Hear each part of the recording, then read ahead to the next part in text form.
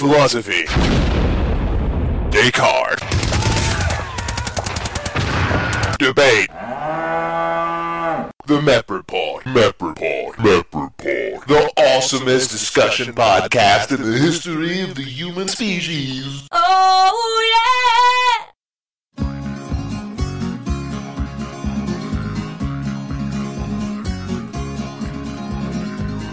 Let me tell you of an interview with an old man emu. He's got a beak and feathers and things, but the poor old fella ain't got no wings.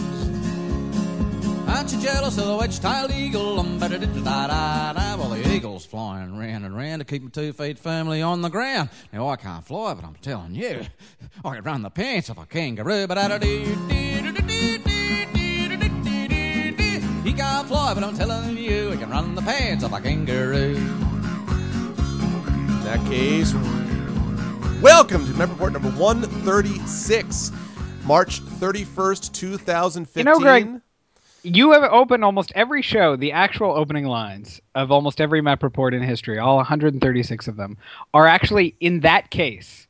And yet, no one who is listening to the show, who is not us, ever hears what precedes in that case. But it's but it's time stamping. Do you remember what is the case? Do you remember the 1980s?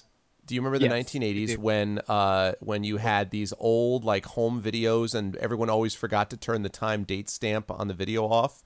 That's what this is. This is giving people. Was that forgetting, or was that realizing that they'd all have Alzheimer's one day? that they were like presetting their like forgetfulness. Yeah. In fact, I have an interesting thing about that I want to say. But anyway, welcome to everybody.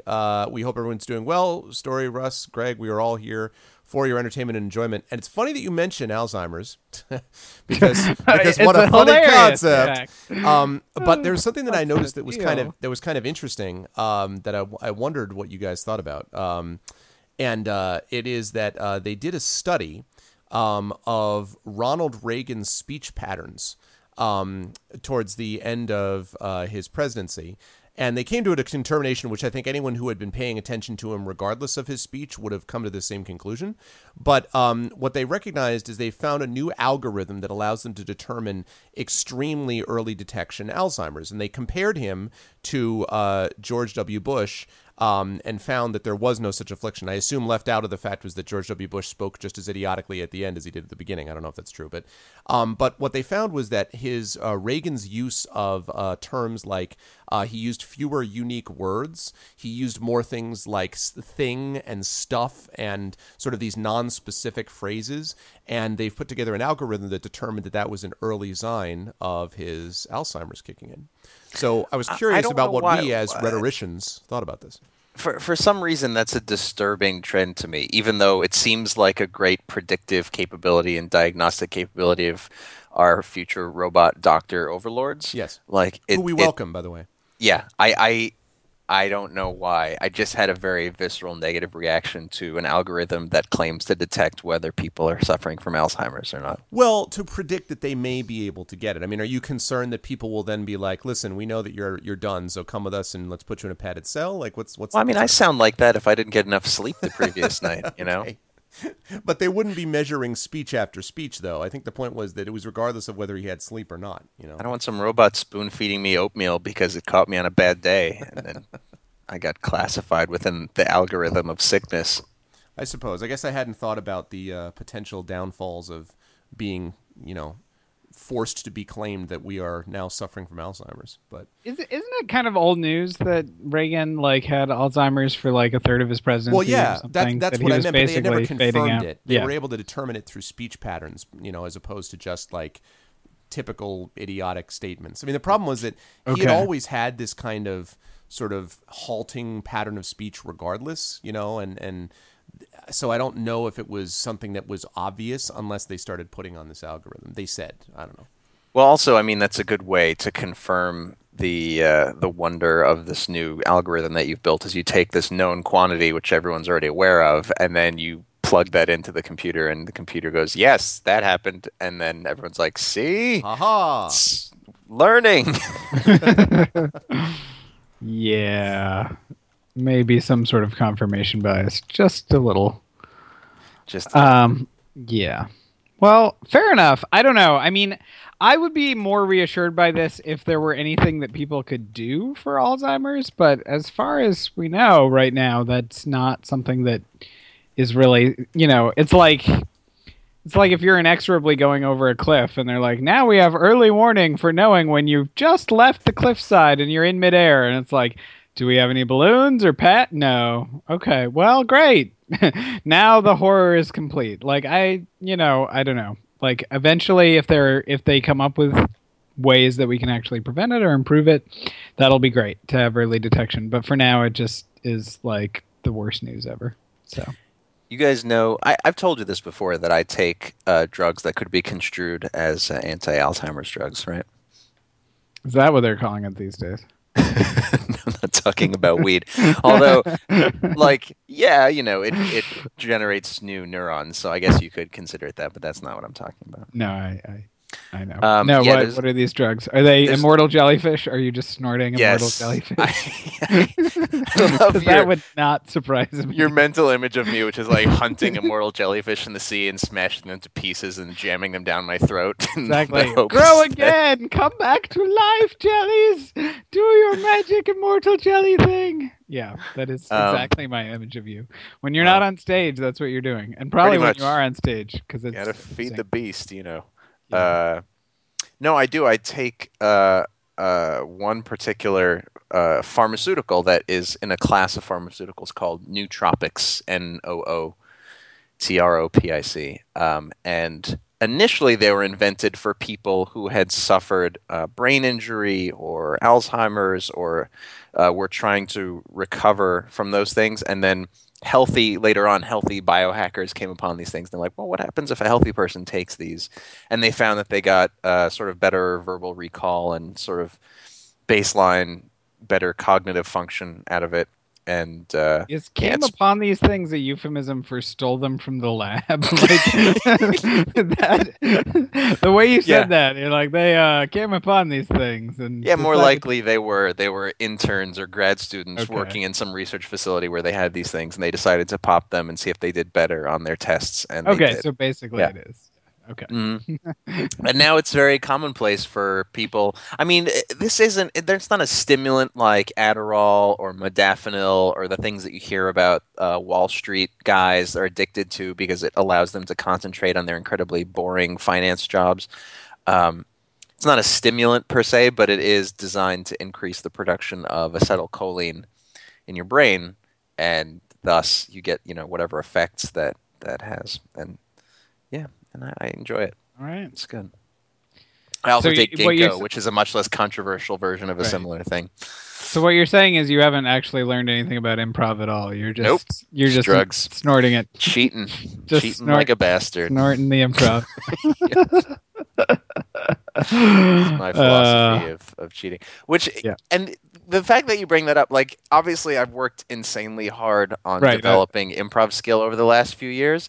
But there is sort of a weird biogenesis kind of performance-enhancing kind of plot line that I think about when I think about this. And I feel like the reason that people care so much about performance-enhancing drugs in the terms of sports is because we have these historical records, and we know that these historical figures didn't have access to these tools, and therefore we, especially baseball, which is taken in this important historical context, we want everything to be completely fair so that Ty Cobb can compete exactly with Wade Boggs, who can compete exactly with, the contemporary version of that.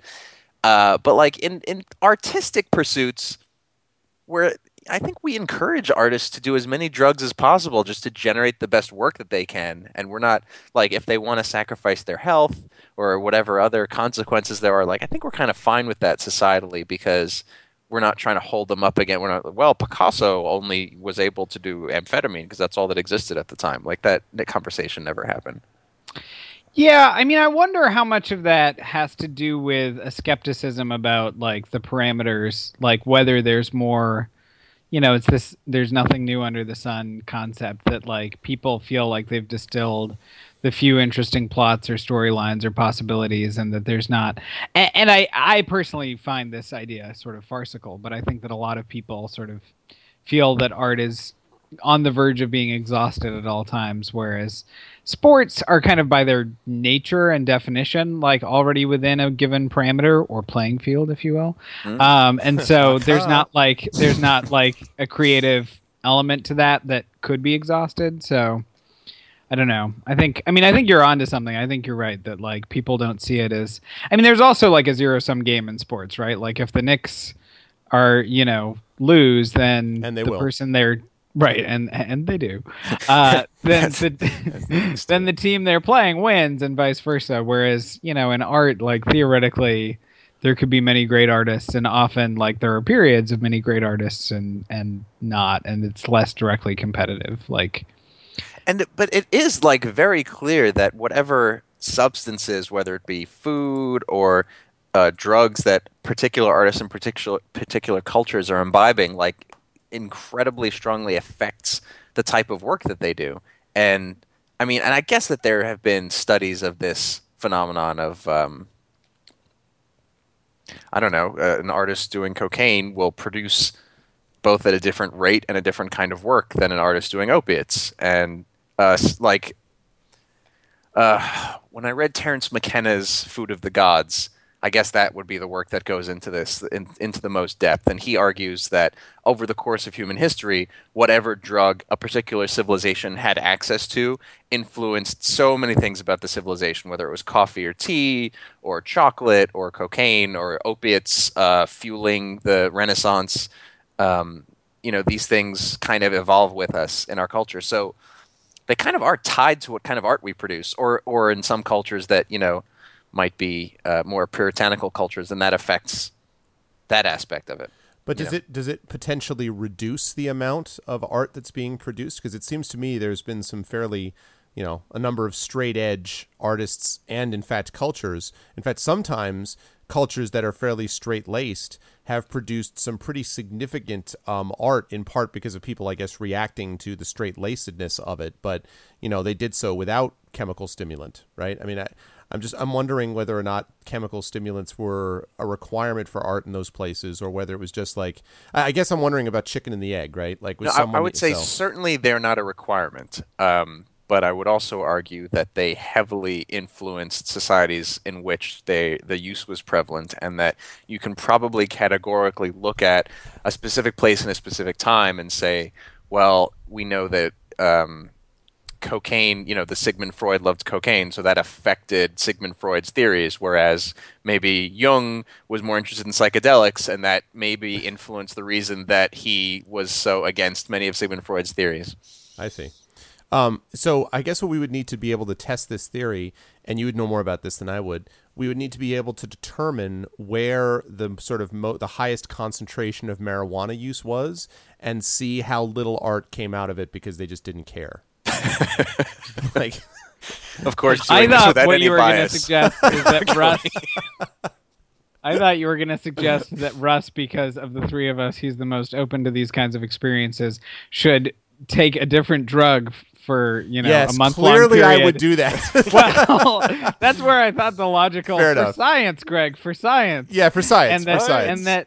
and that then he would do improv, his hectic God. improv schedule on each of these in succession and see which one produced the most interesting and humorous art. But I'll tell you why I would not do that. I would not do that because Russ was the kid when you were younger that you could dare to do anything. He'd be like, okay. So I was not going to do that because I do not want to result in the death of my friend. I don't want a Michael Richards moment. I don't want a Michael Richards moment for Russ. The only thing that rings true with that is I was a kid in the cafeteria who would eat crazy combinations of food for $1. I would go, that's just because you were still hungry. Yeah, exactly. That's just because I was and looking wanted for money. ways to scavenge food because there was never enough. Scavenge food and money. That's exactly right. I was just going to say there is an improv show that I've been invited to but haven't gone to that I think took place on Valentine's Day this year, where the conceit of the show was that each team that performed would all take the same drug, and then the audience would be aware of which drug this particular team was taking before they would watch it set. So you could compare the weed team to the Molly team to the amphetamines team and see how it affected everyone's set. So were they simulating or actually doing this? Oh, no, they were really doing it. Oh, okay. What I love about this that's fact... kind of less fun, actually. Yeah, what I love about it is that you can bring this up, and then the fact that we can talk about it, it would be no problem. Like, it wasn't like, and we decided to do this before before realizing we'd all be arrested. You're like, and that was fine because nobody cared. I was like, that No, sounds they were like white. that's where we're going. Greg. They were white. Yeah. Oh, These are that's white, true. I white forgot about that. artists. If anyone's allowed to use drugs, it's these people. I forgot about that. That's a good point. It reminds me of that Family Guy episode. You guys have seen the Family Guy episode where one of them, I forget who the guy is. The guy in the wheelchair is that's in the Family Guy. He gets this police truck. And he's like, oh, yeah, it's fully automated. You have to check this out. And so they walk in, and he says, here, check this out. And they have the guy walk in. I think it's Peter, walks into the spotlight in the middle of this truck. And it's like, white male, proper, may pass. And then Cleveland's like, oh, let me try. Cleveland's the black character. And he's like, no, don't. And he gets to the thing and he's like, danger, danger. And like a arm picks him up upside down and another like robot hand plants a bag of crack on his person and like shakes him up and down as he reads him his rights. It was one of those like, yep, that's funny because it's true, actually, is what makes it funny. God. So, okay. So there was this, so you had this theory, but then I don't know. I mean, because I just got done teaching a couple days ago, teaching a section on radical poetry. And one of the poems that I teach along with that is Coleridge's Kubla Khan, which, as you guys will probably know, and Story will certainly know, was done as a fragment of an opium dream. It was. Yeah, I was going to say, if I'm not mistaken, Coleridge was a big opiate. He was an opiate. Yeah, he was an opium addict, and I mean, it actually was an opium addict because he used it. He had terrible gout, and so he took opium to basically, relieve his pain, and then he became addicted to it because nobody knew that's what happened. So he wrote Kubla Khan as a fragment of an opium dream, and then this visitor sort of showed up at his door, and by the time he finished with that call, he came back like he had lost what the dream was. But so I was using that as an example of how drugs and poetry have often gone together, and I was talking about Pink Floyd's Comfortably Numb and the Beatles' Lucy in the Sky with Diamonds, which I don't care what the Beatles claim was absolutely about LSD. They can pretend it's this nonsense. Oh no, it's about a girl named Lucy. No, it's not. It's about LSD. No. Stop lying. It's about a mining operation in the Democratic Republic of Congo. Yes, exactly. That's totally what it's about. But it was Australopithecus africanus was Lucy. Yes, that's exactly what it was. Okay. But so we talked about that, and and I felt sort of bad that I had to make the disclaimer that I'm like, I don't advocate these positions because it wasn't worth losing the musicians and poets that we lost. Like, I don't think the world is a better place because we lost Hendrix at 29. I don't think the world is better off because of that.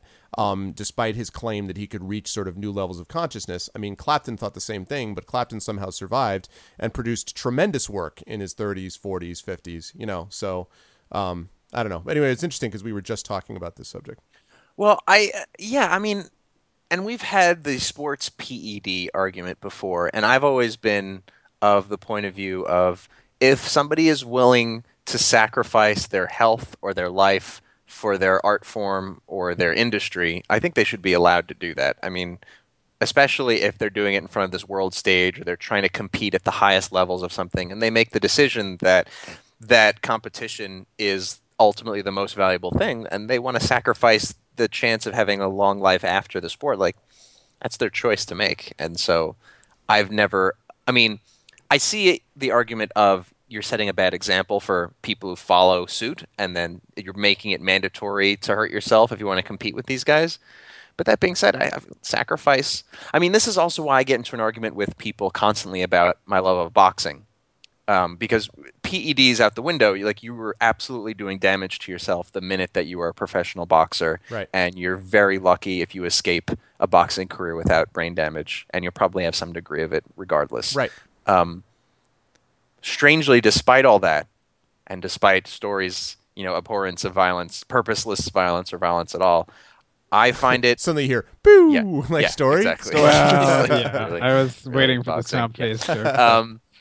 I find it, on the one hand, I see how it's exploitative, how most of the people who are in boxing come from very, very impoverished backgrounds, and they found it to be the only way for them to escape those backgrounds. The only thing they'd be paid for was as a gladiator, essentially. Mm-hmm.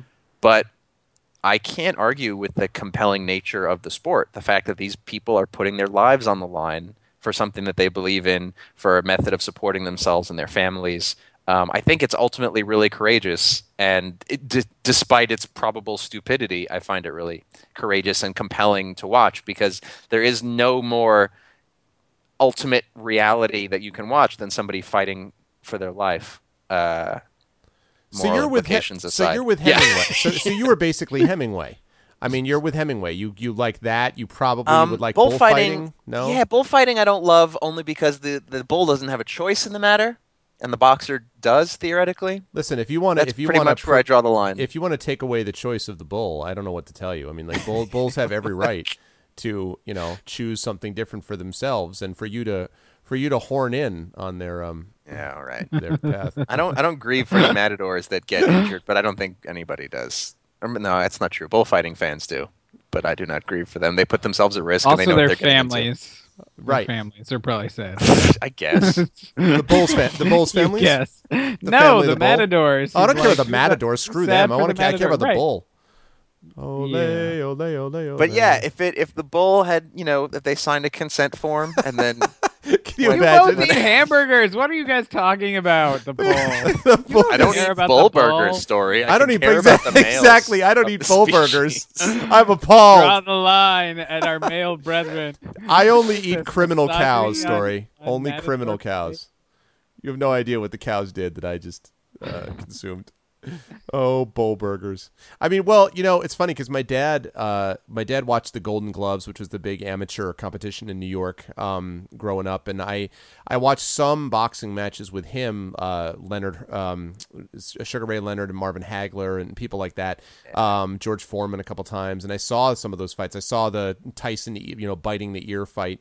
So I saw some of that, and there was a little bit of me that found it, interesting to a certain degree. My mother was like, absolutely not. She thought it was barbaric, and I have to say that after, I kind of moved away from it after a while because I was just kind of like, yeah, I don't really want to see people beating their brains in. Also, it became so incredibly corrupt and just like sleazy and everything. I mean, it was the same thing, in the 80s, I used to love, and this is partially because there were only 3 channels that we got, but I used to love watching professional wrestling on USA. I used to love watching like the Iron Sheik and Alexander Volkov and like all those mid-80s, wrestlers. And that's because that was completely and totally faked. It wasn't until later on that I realized that they were all steroided up to high heaven and like, they were all doing stuff that was damaging, and The probably funny I thing should is, have been doing despite it. the fakeness of their sport, they were probably putting themselves in a great deal of risk just to look the way that they looked. Oh, yeah, and they were tremendous. By the way, they had to be tremendously athletic to move with that bulk, regardless if it was scripted. I like that people are just like, oh, that's all. I'm like, what they're doing out there is really rough to be able to do it in a way that seems vaguely convincing.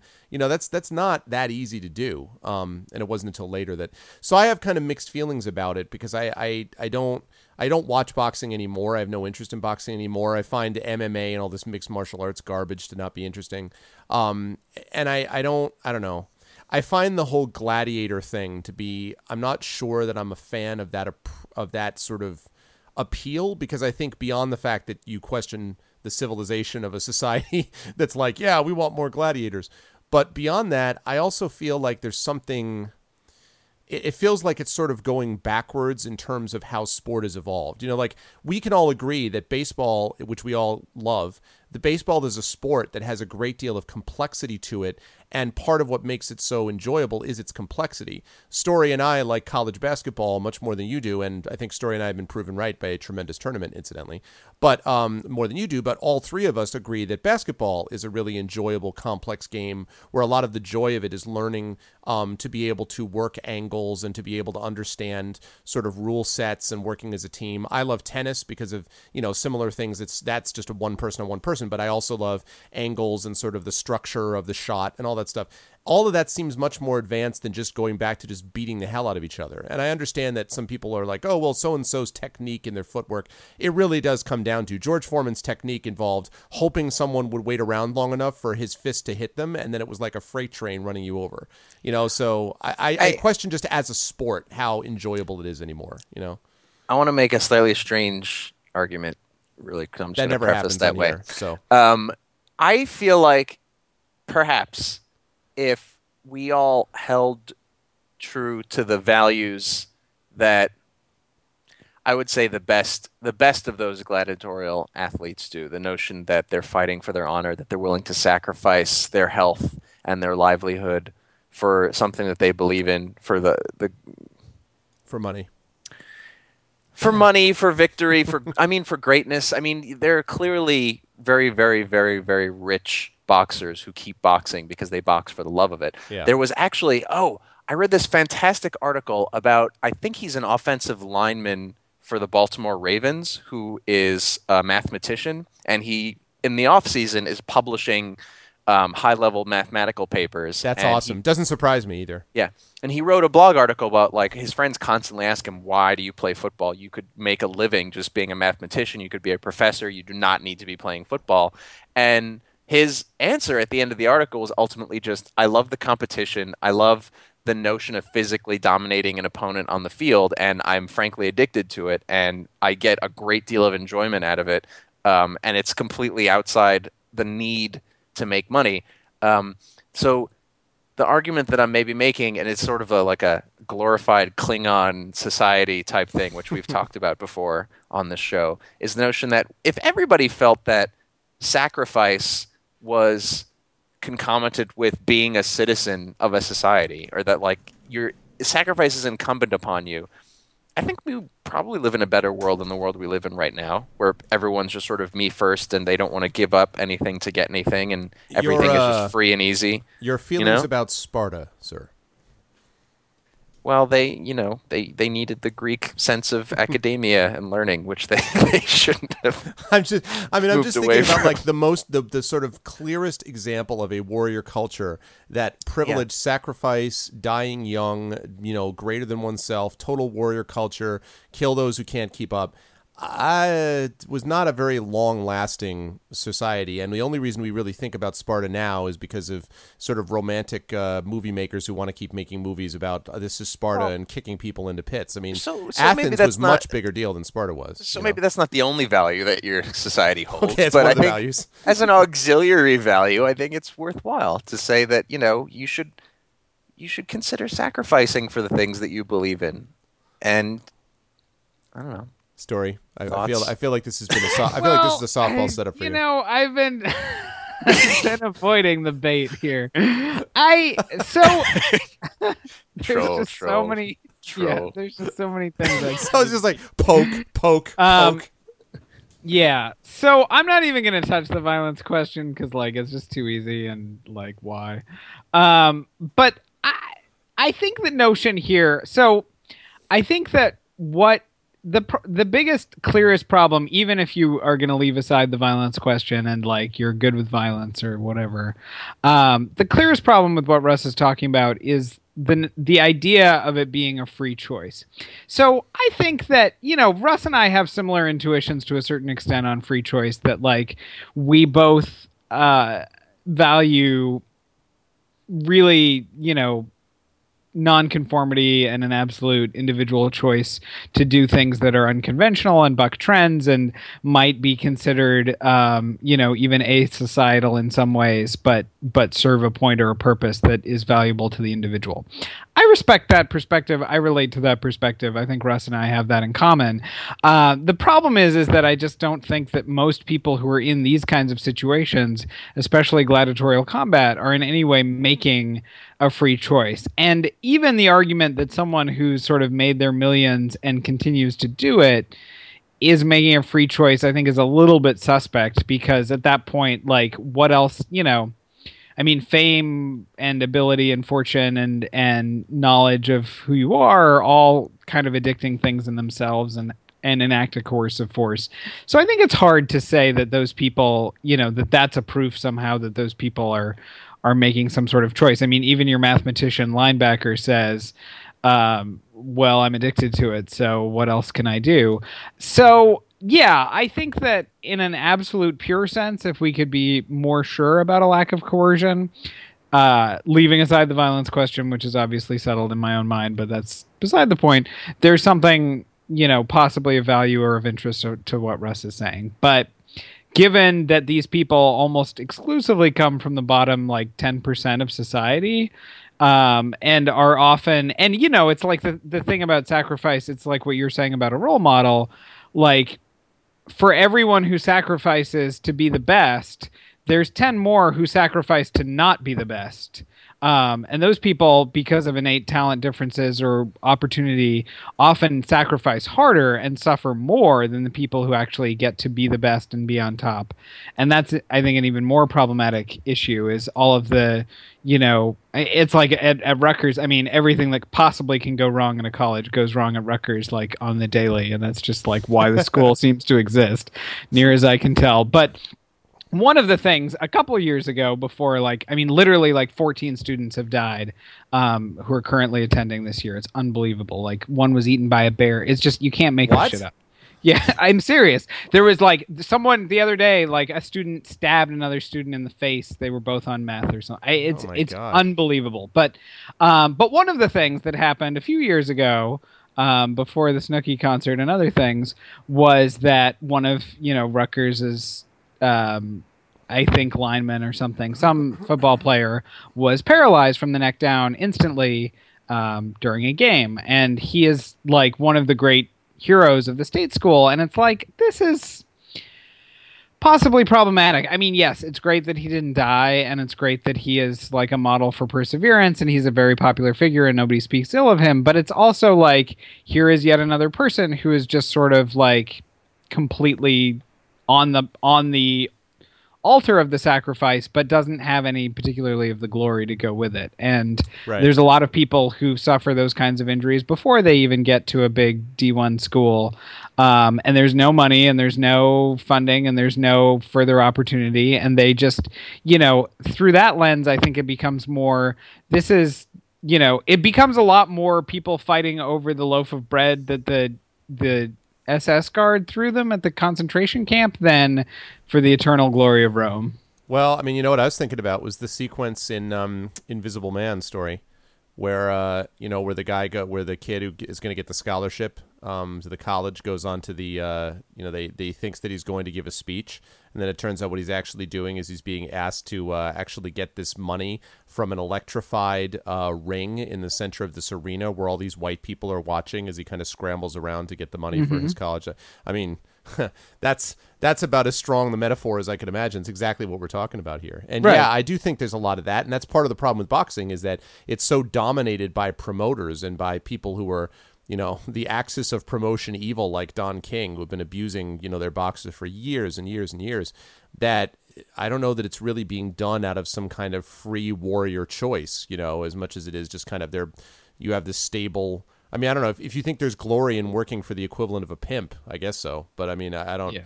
I don't know. I mean, the culprit, as it often is capitalism, right? I think that without a capitalistic ethos, without feeling like you had only one way of sort of sustaining your life, if survival did not feel like it were literally on the line, then I think this is a choice that people could come to freely, and we could debate the merits of saying, well, if there's enough disclosure about the risk and enough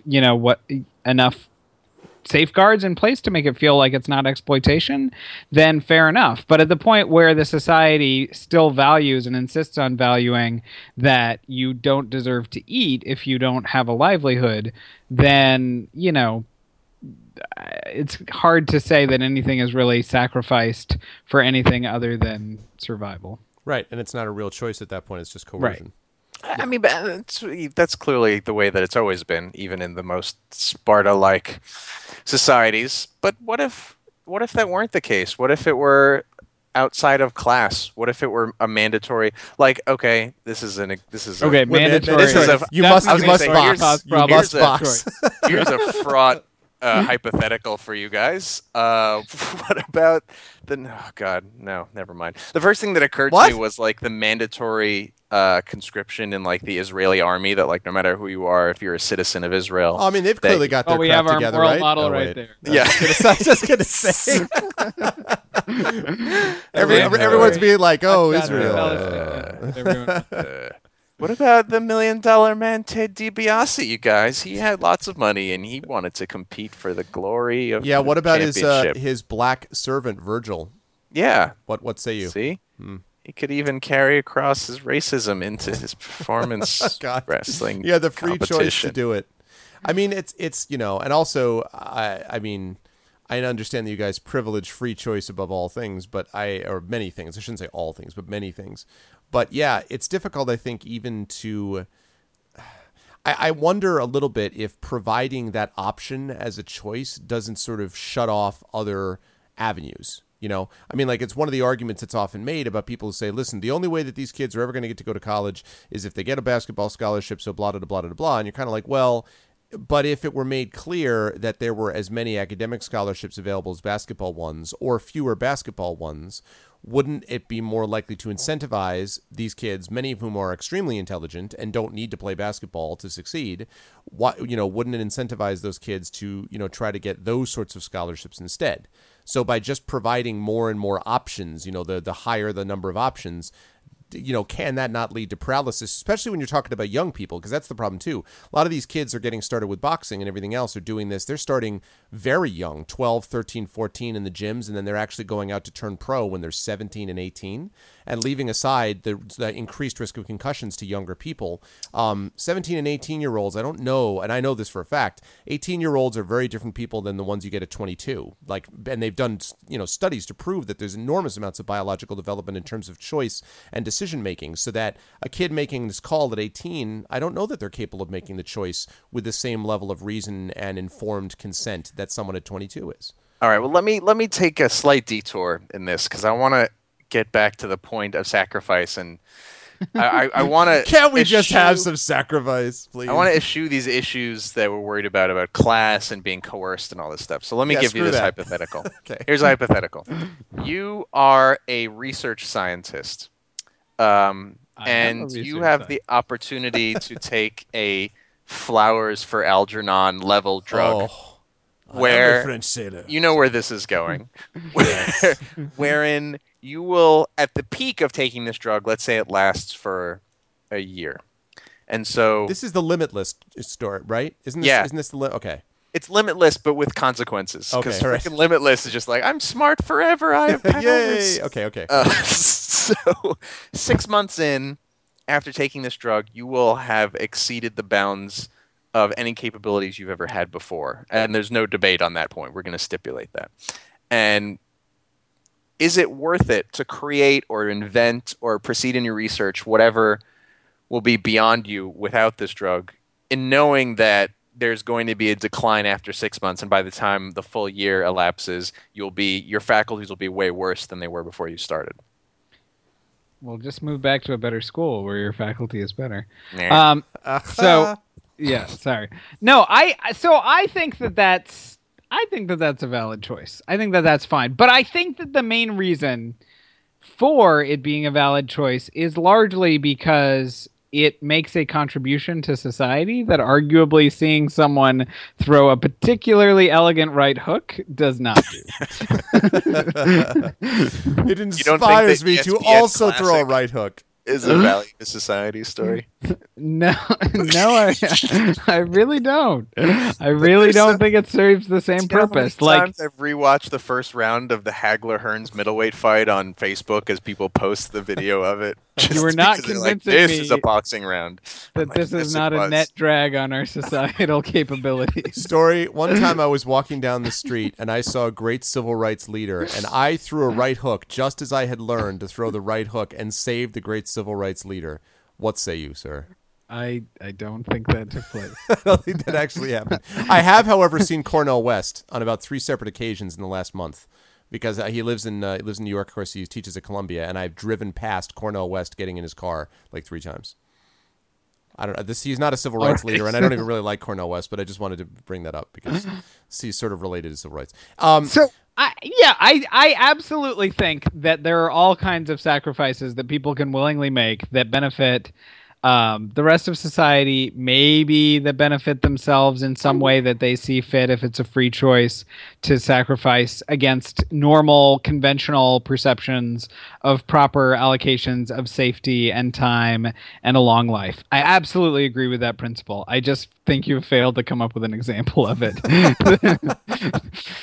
But I think, I mean, the interesting thing about that for me is so it has to have then utility for you, this set? Like, could there be a real choice story that doesn't lead to utility for society? Could there be a real choice that someone does that's just really crappy for them, but it doesn't, like, I mean, first of all, I don't agree with this myself. I'm just playing devil's advocate because, as you know, I am not a fan of libertarianism, but could you make an argument that it's reasonable for someone to make a choice that doesn't necessarily benefit everybody else around them? Like, doesn't have to be sacrificed for the benefit of others. Yeah, as long as it's not actively harming others. No, I absolutely generally agree. I mean, I've gotten into this argument. I'll give you an example that is a little less fabricated, which is, people have talked about,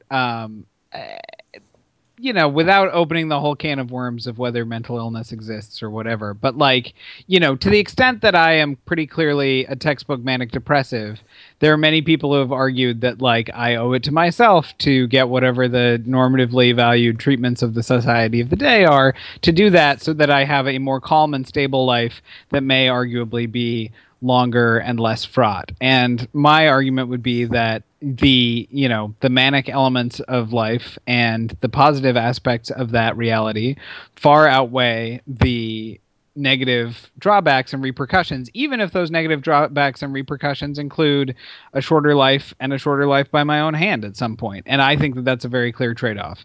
Now, I would say that a lot of that is so that I can do something that's greater for the world, but I think that I would defend my right to do that even if all I wanted to do was I don't know, write things that I didn't show to anyone else, or to not even create anything at all, but just to feel those emotions at that level. So yeah, I'm down with that. I'm totally down with that as a principle.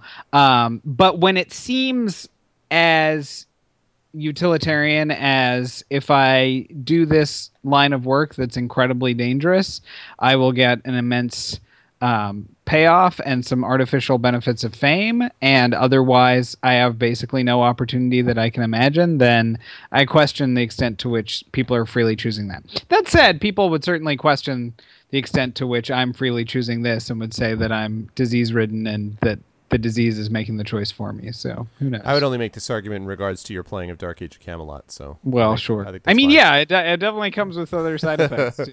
I mean, I have to say that I would, for my part, I would not take this drug. That is for me a very easy choice, and the reason is that I am often anxious to find a third alternative because I generally disagree with binary options to begin with. I think it's a good choice you've given, Russ, but I don't buy into it here because I think that the discovery of one's talents and abilities and skills, whether or not I could ever reach that same level, I would, I think, be more effective and more capable of not only using my skills as I gradually develop them as opposed to the quick development, but would be more capable of being able to, the sort of number one principle in my life, communicate and bridge gaps between what I have and what other people don't have, and how to make what I have serve a purpose for them. That is to say, not to serve them, but to serve, to inspire, to give them an understanding of something beyond where they are, to teach, if you will. So for me, I would not want to take something where I was going to be, even if I were more capable of articulating it,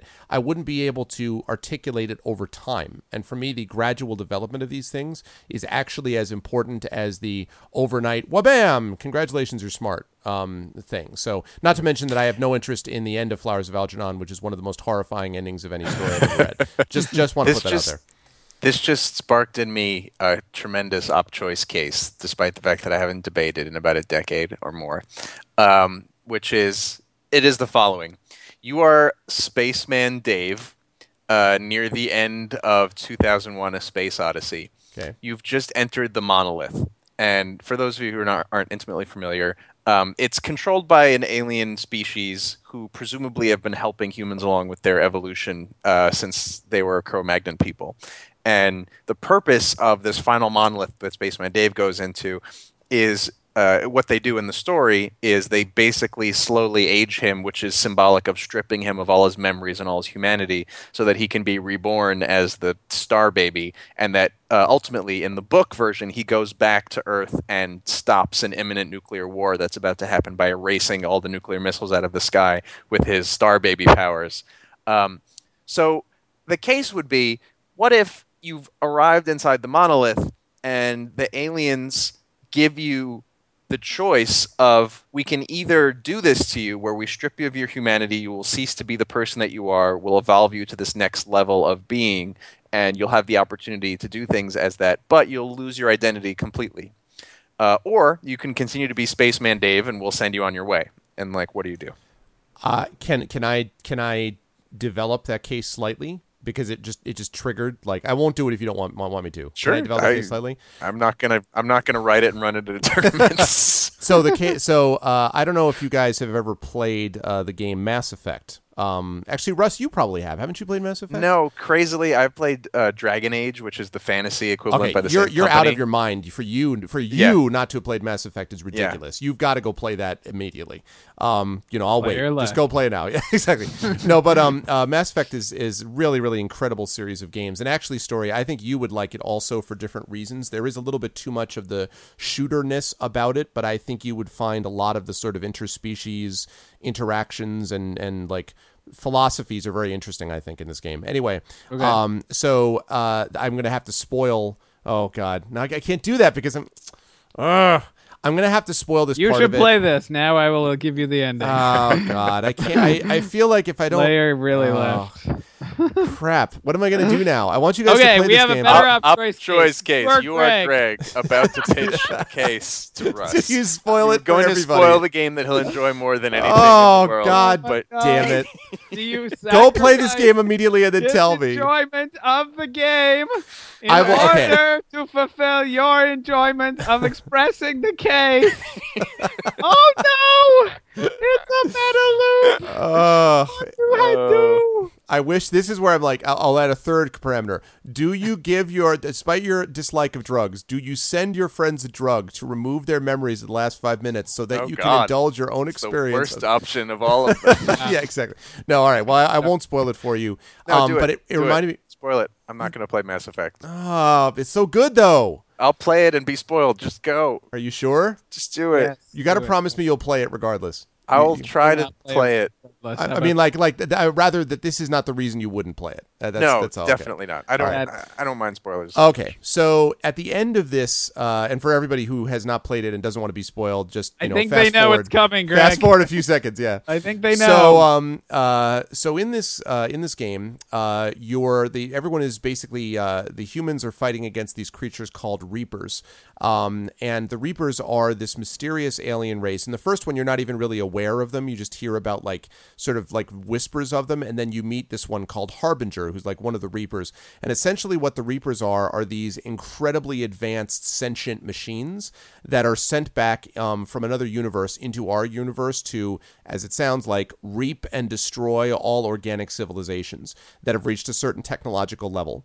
And at the end of that process, the ones that are left behind are the sort of, they leave civilizations that are still at a fairly primitive state alone. So they only destroy and reap like the advanced ones. And this cycle has happened allegedly hundreds of times. It's happened for thousands and thousands of centuries. This cycle has been happening again and again. And what the main character discovers at the very end of this is that the reason this has been happening is because they had recognized, these aliens had recognized that the societies around them were guaranteed to come into conflict. Specifically, organics were going to come into conflict with synthetic life. And as a consequence, they were going to destroy each other and cause countless misery and suffering and pain and destruction and far worse than if they had just not existed in the first place, and that they didn't have the wisdom basically to evolve properly. And so as a consequence, the Reapers come back over and over and over again. Okay, so in this last decision that you get made, and this was the subject of some controversy, but I actually think it was an interesting decision. You've assembled this device called the Catalyst, and it turns out the Catalyst is this incredible device that was created to basically shut off the Reapers. And you're given basically three options. You can either destroy the Reapers, so basically, destroy the Catalyst and basically blow up the Reapers and make it so that the cycle stops. And the alien that's explaining this to you says that if you do this, though, it's just going to cause the war between organics and synthetics is going to happen.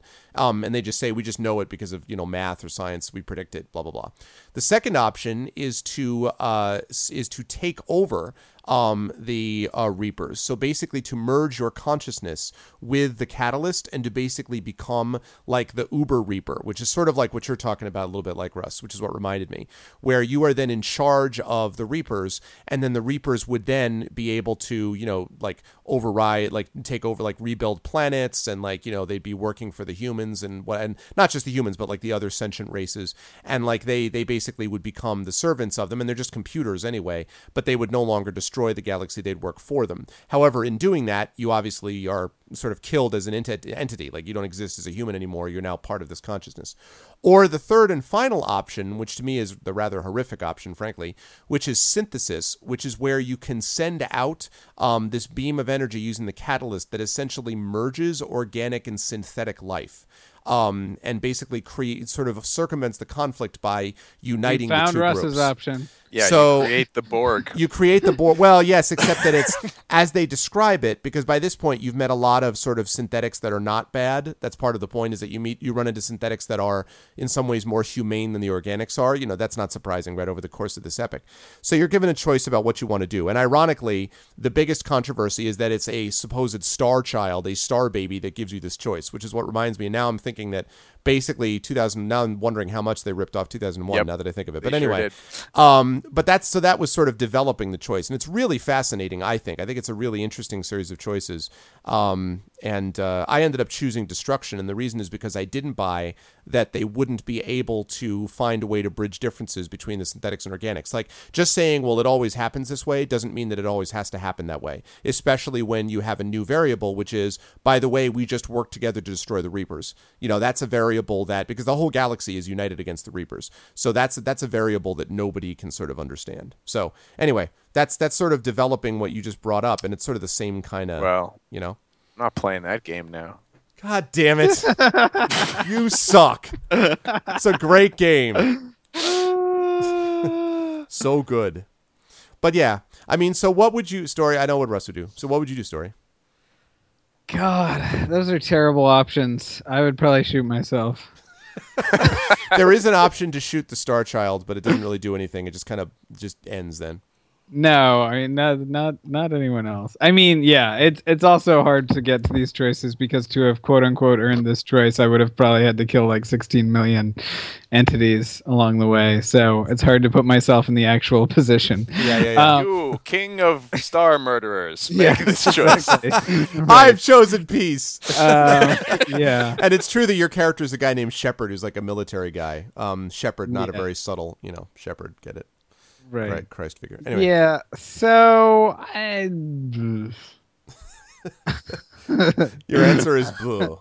Yeah, that's basically. Well, all right, then take Russ's example. The decision maker is always the king of the star murderers. They're always the one in the ultimate control of the situation, and so we get these weird sociopathic binary choices that are made by people who have already lost all of their humanity. What if Nesta Spaceman Dave is the equivalent of 2001 Gandhi in the form of Story, who's floating next to him in space, and he gets to be the one who advises Spaceman Dave? I mean, how intelligent are these synthetics?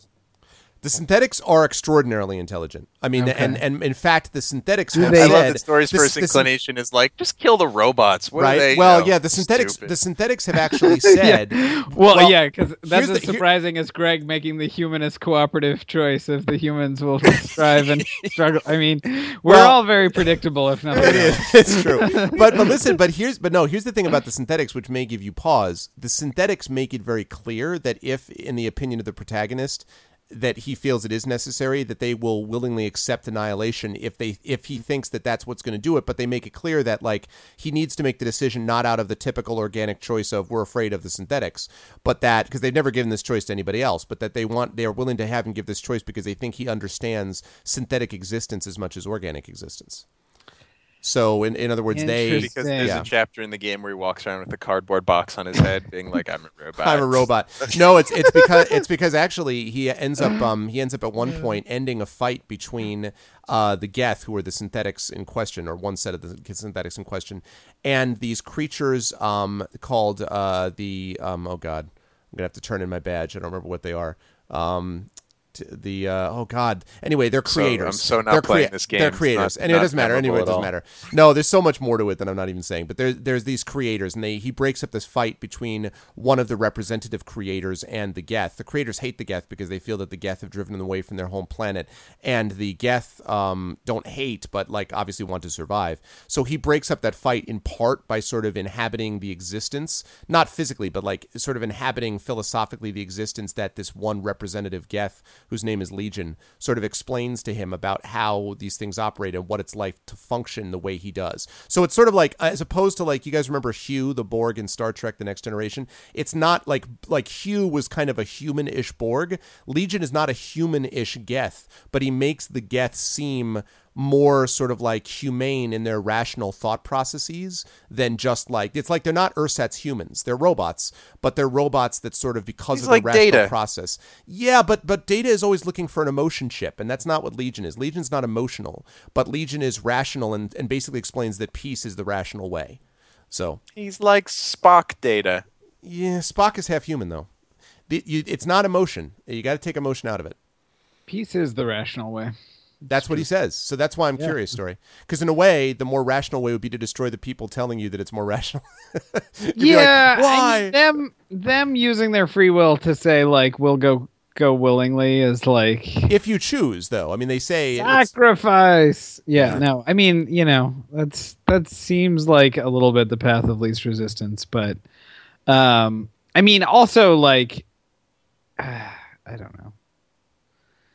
Yeah, it's hard to say how much I value the robot intelligence. Let's be honest. comparatively. Yeah. Stories a like surprise- they have no souls. We know in a this from Go. Prize move. Yeah, They can die. Nothing I will was happen. like, yeah, So, that Russ, is my intuition. you're definitely a synthesis guy, right? That's how I define myself. I am a synthesis guy. But I'm just remember, like, it's synthesis combine for everything. everybody, though. See, that's the problem. That's what makes this choice, to my mind, horrific, because I think a lot of people felt like that's what BioWare, the company that made the game, wanted people to imagine that synthesis would be like sort of a way to split the baby. But the problem is you're literally choosing for everyone, okay, guess what? You're now half robot or half human. And like, for yourself, I imagine you'd step right up and be like, hell yeah, where's my implants? But Yep. for everyone else, they're kind of like, like, Get used to it. it'll be Yeah, I fine. think Russ sees it as inevitable, and that like people will stop their whinging about it eventually. Yeah. Hey, we carry our cybernetic parts in our hand right now or in our back pocket. Soon they'll be inside our skin. It's very close. Okay.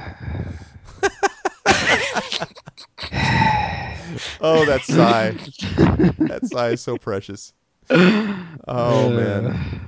So you would sort of go down the path of the now is that would be the path of basically controlling the Harbinger. So basically the pro-synthetic, which is basically controlling Harbinger. It doesn't destroy the synthetics or the organics, but it means that you merge your consciousness into that of the sort of uber synthetic, and he then is able to control the Reapers and cause them not to want to destroy things.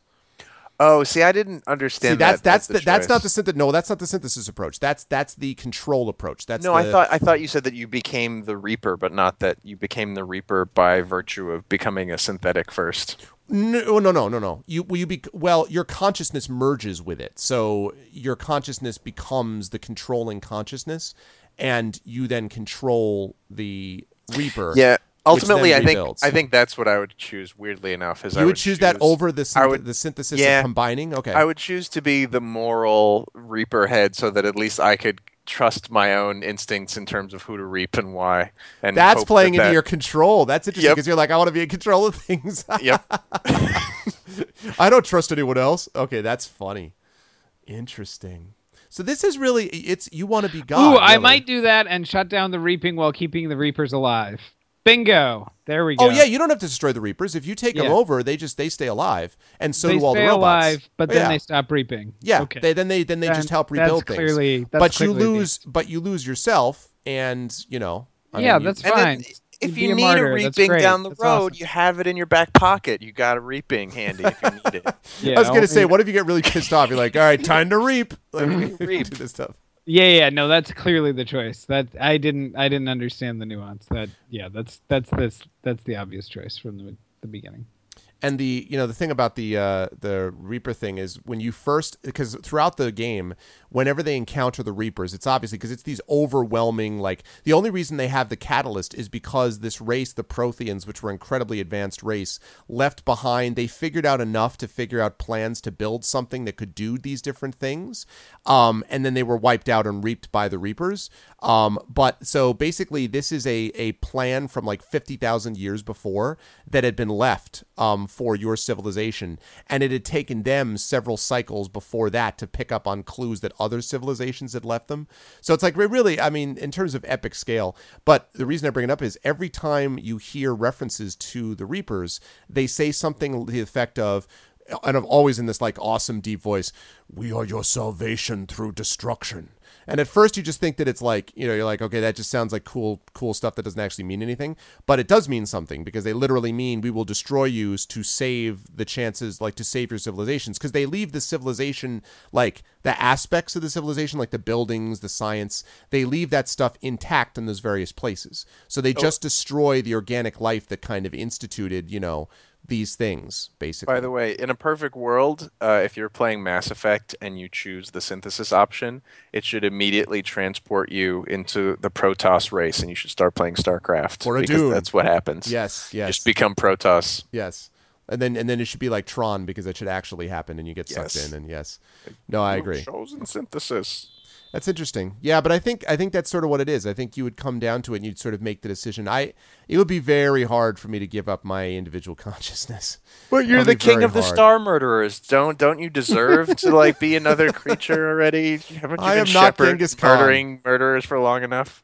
I mean, but that's, I mean, Don't answer that question. I mean, it's like asking Alexander if he wants to murder Yeah, don't wait for the translation. Answer me now. It's like was it Alexander? Was it Socrates? Right? Was Alexander's advisor for a while? Alexander the Great. It's Aristotle. It was Aristotle, not Socrates. I mean, wouldn't it be as Alexander the Great? You look at him and you're like, look, man. I don't. Wouldn't you learn from Aristotle? And that's what I'm saying. Like Shepard learns from these people around him, right? He learns, these from these races. So it's not like he's not the same star murderer at the end of the game as he was at the beginning. You know what I mean? I have become a more perfect star murderer. I am capable of bringing peace through murder. No, I mean, like he, at the very end, he recognizes that, he recognizes sort of the limitations of just like, fight for anything, One of the weaknesses of the game, I think, is the fact that after the fact, there are so few records left over to this one guy who is clearly responsible for saving everything, So all these references are like to all the leaders who did the things, but then there's like the behind the scenes dude, like Forrest Gump style, who you never actually see, and you're kind of like, no, man, like somebody would have heard of this guy. Like somebody would have known. So he's not in the history books. I don't believe him. Yeah. I don't know. I think that's interesting though, Russ. I'm not sure. So in the example that you gave, you would clearly like merge with the right? I mean, I assume in the Spaceman Dave. Yeah. Option? In the Spaceman Dave option, you would become the Star Child, right? I guess you have to. I mean, arguably, it's not a fair case if you're setting it up as if you don't do this, nuclear war will happen. Does he know that nuclear war will happen? Does he know that? That's not so fair. Does he know that in the movie? Do this or everyone dies. Like it's kind of not a choice. Then it's just basically no more complicated than the decision in Armageddon, where it's like, all right, Bruce Willis, you can stay on the comet or not. But does he on the asteroid? But does he know that it's more that reasonable the world will end? If you leave out the nuclear war part and you just say you have an opportunity to become something no human has ever been, but you'll lose your identity completely, and you will have no notion of what that experience will be like, other than what the Star Baby can experience. The worry about that kind of case is that it's always so predicated on the biases of the person in question. Like for you, you're absolutely like, hell yeah, I want to become something better than I am. And I think for a lot of people, I'm trying to do that right now. Didn't I tell you I'm working on it?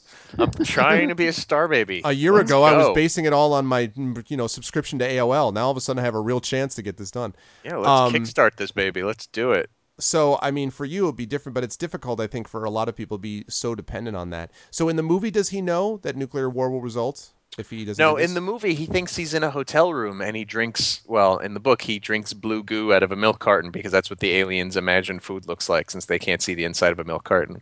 And then he slowly ages as they remove all of his humanity from him, and then they rebirth him as the Star Baby, and then he returns to Earth as the Star Baby, and that's the end of the movie. And in the book, he stops a nuclear war from happening. So he has no choice. They trick him into it? They just do it to him. Yeah, I mean, he does not have a choice in the matter in the movie. Interesting. It's like that right hook. You know who else doesn't have choices? Real babies. Oh! Put boxing gloves on him. They're going to be a fighter. And that itself is a moral evil. Well, believe it or not, people. Oh, I believe it. Moral evil or not. Story is so disappointed in everything about this episode. So like the whole episode talking about boxing. The ultimate good at the end is baby boxing. That's where we end up. Baby boxing. What about baby beatboxing? I'm out of the womb. With the young kids who have no choices, and they're boxing, and we're watching, and we're... Listen, little Mac. You gotta go for the soft spot on the top of the head. Got no choices. Soft spot. Where's my placenta? I have no idea what was going on. We hope that you enjoyed this episode, as crazy as it might have been. Please let us know what you think. Please give us your feedback at themepreport.com, and please tell us whether you would choose to be a Star Child if given the choice. Say goodbye, everybody. Doesn't anybody want Mepcoin? Do things. Star Child! Well, the last time I saw old man, he knew him. He was chasing a female, he knew him. As he shot past, I heard him say, she can't fly, but I'm telling you, she can run the pace of a kangaroo. She can't fly, but I'm telling you, she can run the pace of a kangaroo.